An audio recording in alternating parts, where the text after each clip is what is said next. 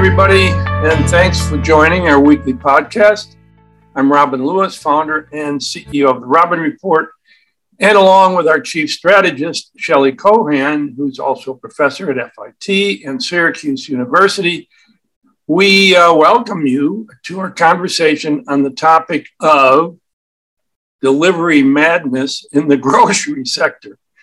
So, Shelley, I don't even know where to start with this. I mean, it's crazy. In my view, this insanity of a bunch of fast delivery startups for groceries with a new model operating out of dark stores. A quick definition is that these are like micro fulfillment centers that contain, something like a neighborhood level of inventory, 1,500 to 5,000 SKUs versus a typical 35,000 in a regular grocery store. And they are close enough to consumers that they can deliver orders in 15 minutes or less. Are you kidding me? So what about models like Uber Eats and DoorDash? Are they now dead men walking? I guess these upstarts are just in the New York City area so far. And once again, some of these startups I can't even pronounce. And of course, none of them tell you what the businesses that they're in, like Buy K, one word, Jokr, Joker. Gorillas, I understand, but I don't understand what that's got to do with grocery delivery. 1520 is another name of one. Fridge No More and GoPuff. a break. What's going on in this world? Anyway, I'll tell you what this does remind me of. Again, the crazy investment community, once again, they have a new tech model that they can fire hose money at, knowing that 8 out of 10 of them will fail. But, like a casino, they're betting the 10th one will be another a unicorn. I don't know, another Facebook, Amazon. Anyway, so Shelley, do you have any investment numbers on any of this yet? Well, yeah, there's this whole crop of startups that are vying for market share in this instant grocery delivery space. And like you said, many are using the dark stores. You mentioned it's a fully localized grocery order delivery program. So some of the companies are also going to deliver categories beyond grocery, but let's just focus on grocery for now. But here's some recent investment numbers to ponder, Robin. I know you'll get a kick out of these numbers. So earlier this year, Joker raised $170 million in investment. They plan to roll out across cities in the U.S., Latin America, Europe.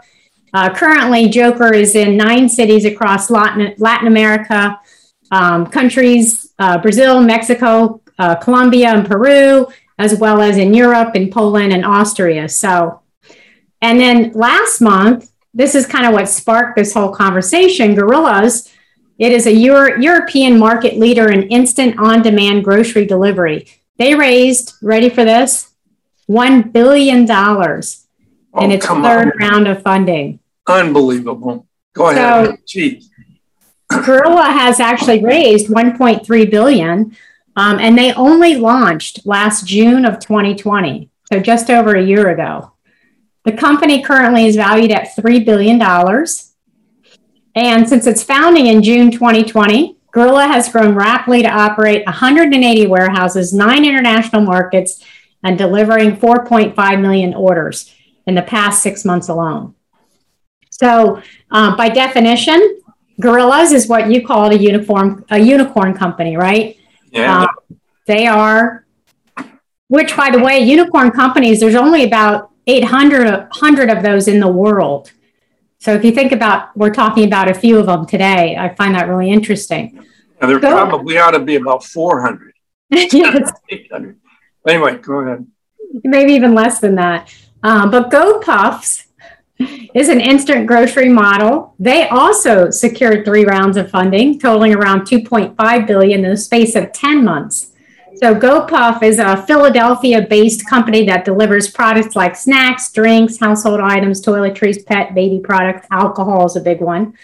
And they were founded in 2013, and they've become really one of the biggest delivery startups in the United States. So its business is currently valued at, you ready for this? No. $15 billion. Oh, come on. That's unicorn times 15, I guess. Yeah. And what does GoPuff even stand for? How would you interpret that brand, GoPuff? What? Unbelievable.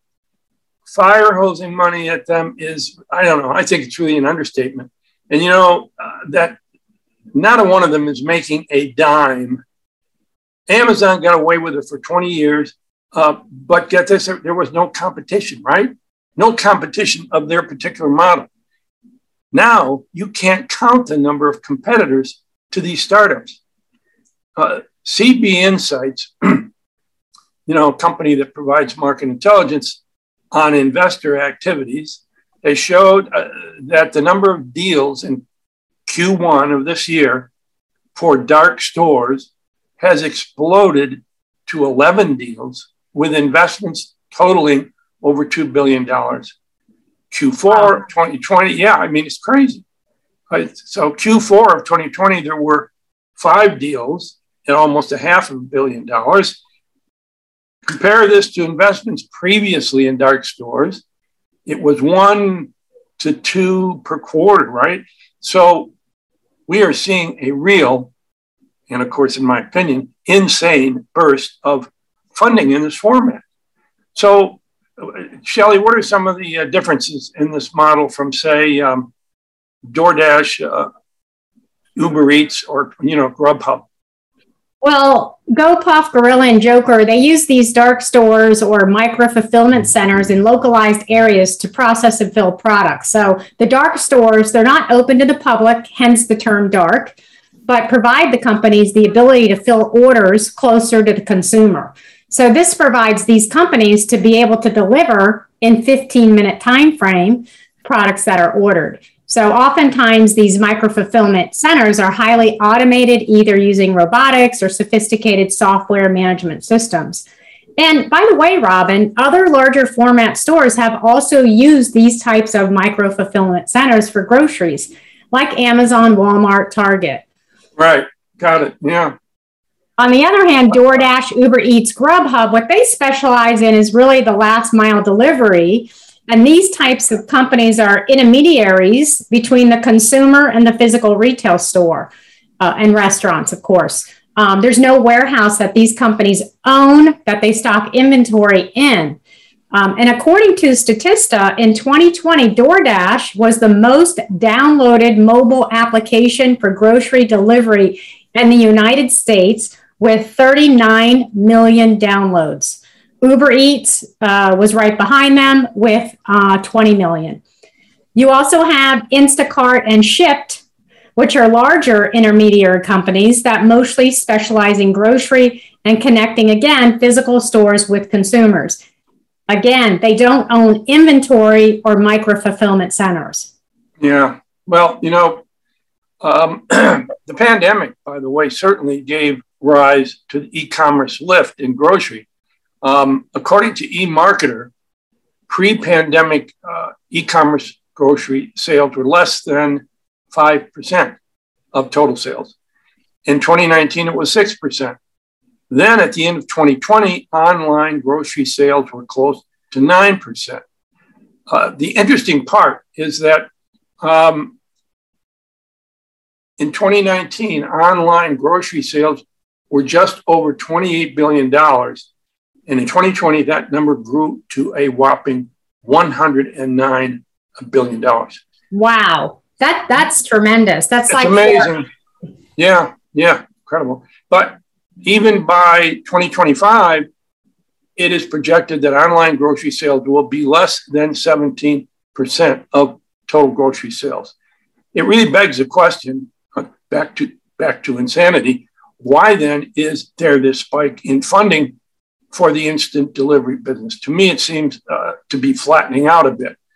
But I will also say that 17% is still a lot higher than the pre-pandemic, which was around 5%. Yeah, that's true.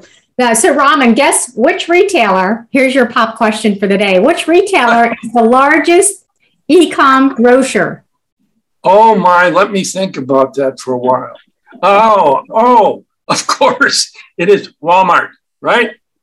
That's right. I believe they surpassed Amazon back in 2019, even before the pandemic. And they've continued to invest in providing online grocery services in all the markets that they serve.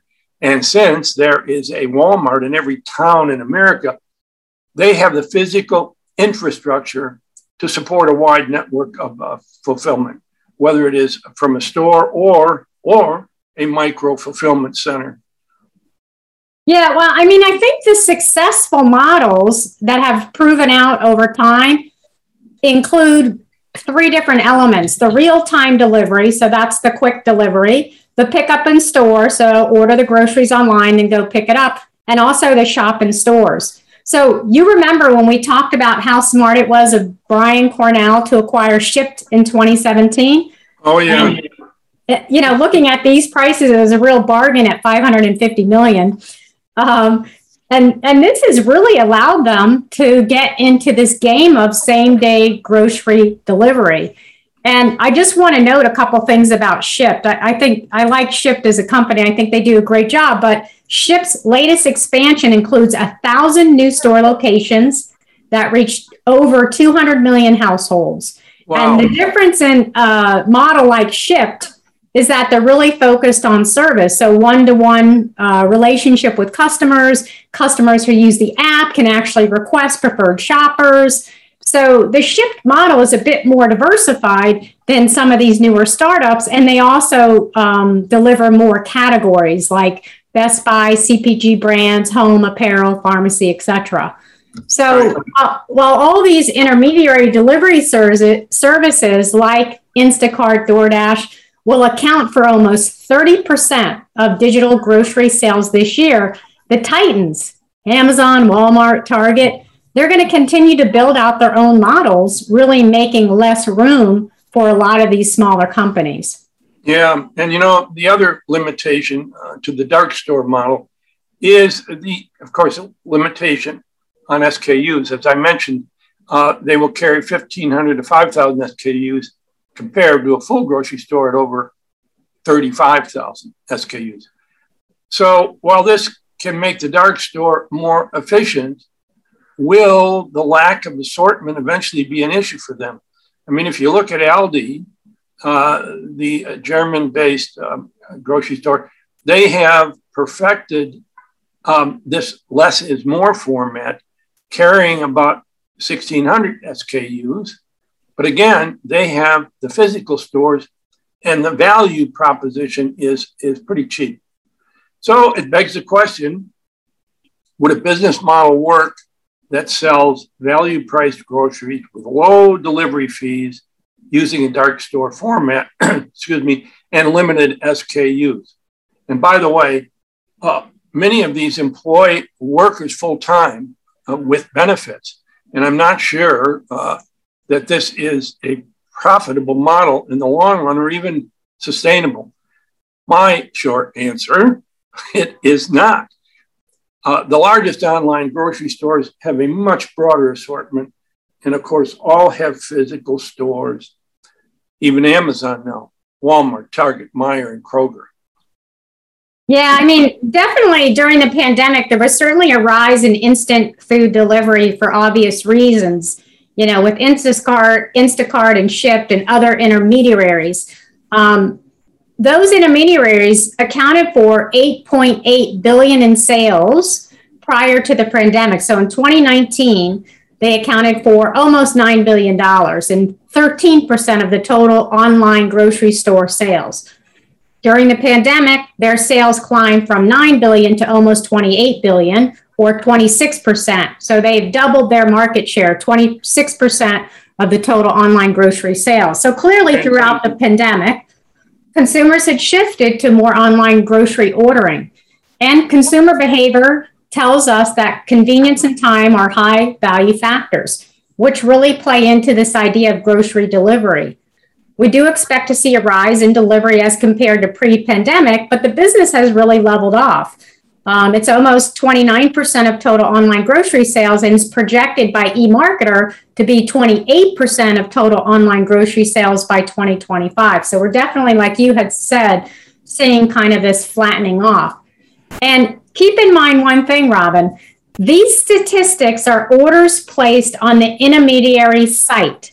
So if a company like Instacart or Shipt gets orders on the retailer's platform, so if you order groceries, for example, at Target that's delivered by Shipt, those numbers are not going to be in this intermediary sales revenue. So they're not included in there. Oh, right. Okay. Yeah. So the growth there is a bit hidden in terms of how much these companies are really doing in revenue. And the average food spend in grocery delivery and pickup in August of 2019 pre-pandemic was $72. And not surprisingly, that amount went up to about $90 to $95 in the height of the pandemic. That's not a shock or a surprise, but guess what? It is now. It's back to $77, and this is in May of 2021. Yeah, and Shelley, we can't ignore inflation, right? Right. It will certainly have an impact on the dollar spend over the next few months. It also raises the question if consumers will want to tack on delivery fees to groceries as food prices obviously continue to rise.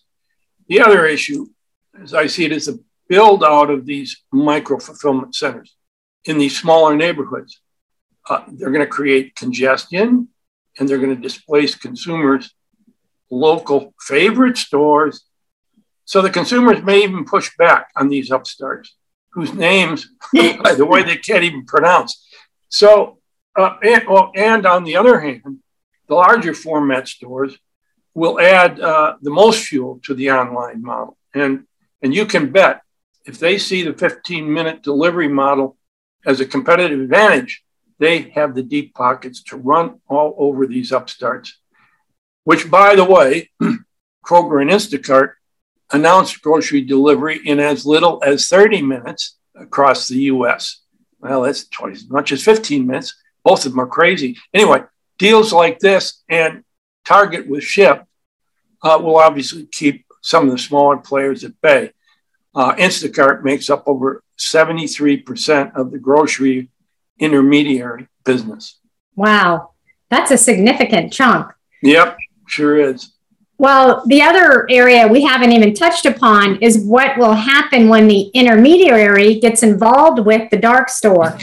So CNBC recently reported that Uber will provide 15-minute grocery delivery called Carrefour Sprint in Paris via a partnership with the French grocer Carrefour and a dark store startup called Cajoo. So the grocery store industry, as I see it, is really primed for some major consolidation with these smaller delivery companies. And perhaps, Robin, that's the reason for this burst of funding, hoping to get picked up by a titan. Oh, yeah. You know, the major flaw in the dark store model is the lack of physical presence that will allow for a more profitable model over the long haul. I get the whole online groceries growth, but the major players will be the ultimate winners in this game. Oh boy, Shelley, you said the magic word. The major players will be the ultimate winners. You know, a while ago I said of Tesla, when it was a startup, I said, once the majors, right, GM, Ford, see that electric car model has legs and a long runway, they have the deep pockets to ultimately dominate. And I think we are seeing that play out as we speak. It doesn't mean Tesla will die, nor will all the dark store startups die. And I guess the gambling investors class will lose big time on 9 of them, but may make a few bucks on the 10th. Interesting. Yeah, I think when you started our podcast, you said it perfectly. It's that hope for the unicorn, right? And yeah. That's how the investment community works. Yep, exactly. So for our listeners, you can find more of our podcast on Apple, Spotify, Buzzsprout, and therobinreport.com. And please follow us on social media, link in with us, and follow us on Twitter for the latest thoughts about the industry. And I want to thank all of you listeners again for joining us. And by the way, I say this every time that we do the podcast. If you've got any topics that you would like Shelley and I to cover, please email them to me at robin@therobinreport.com. Thanks again.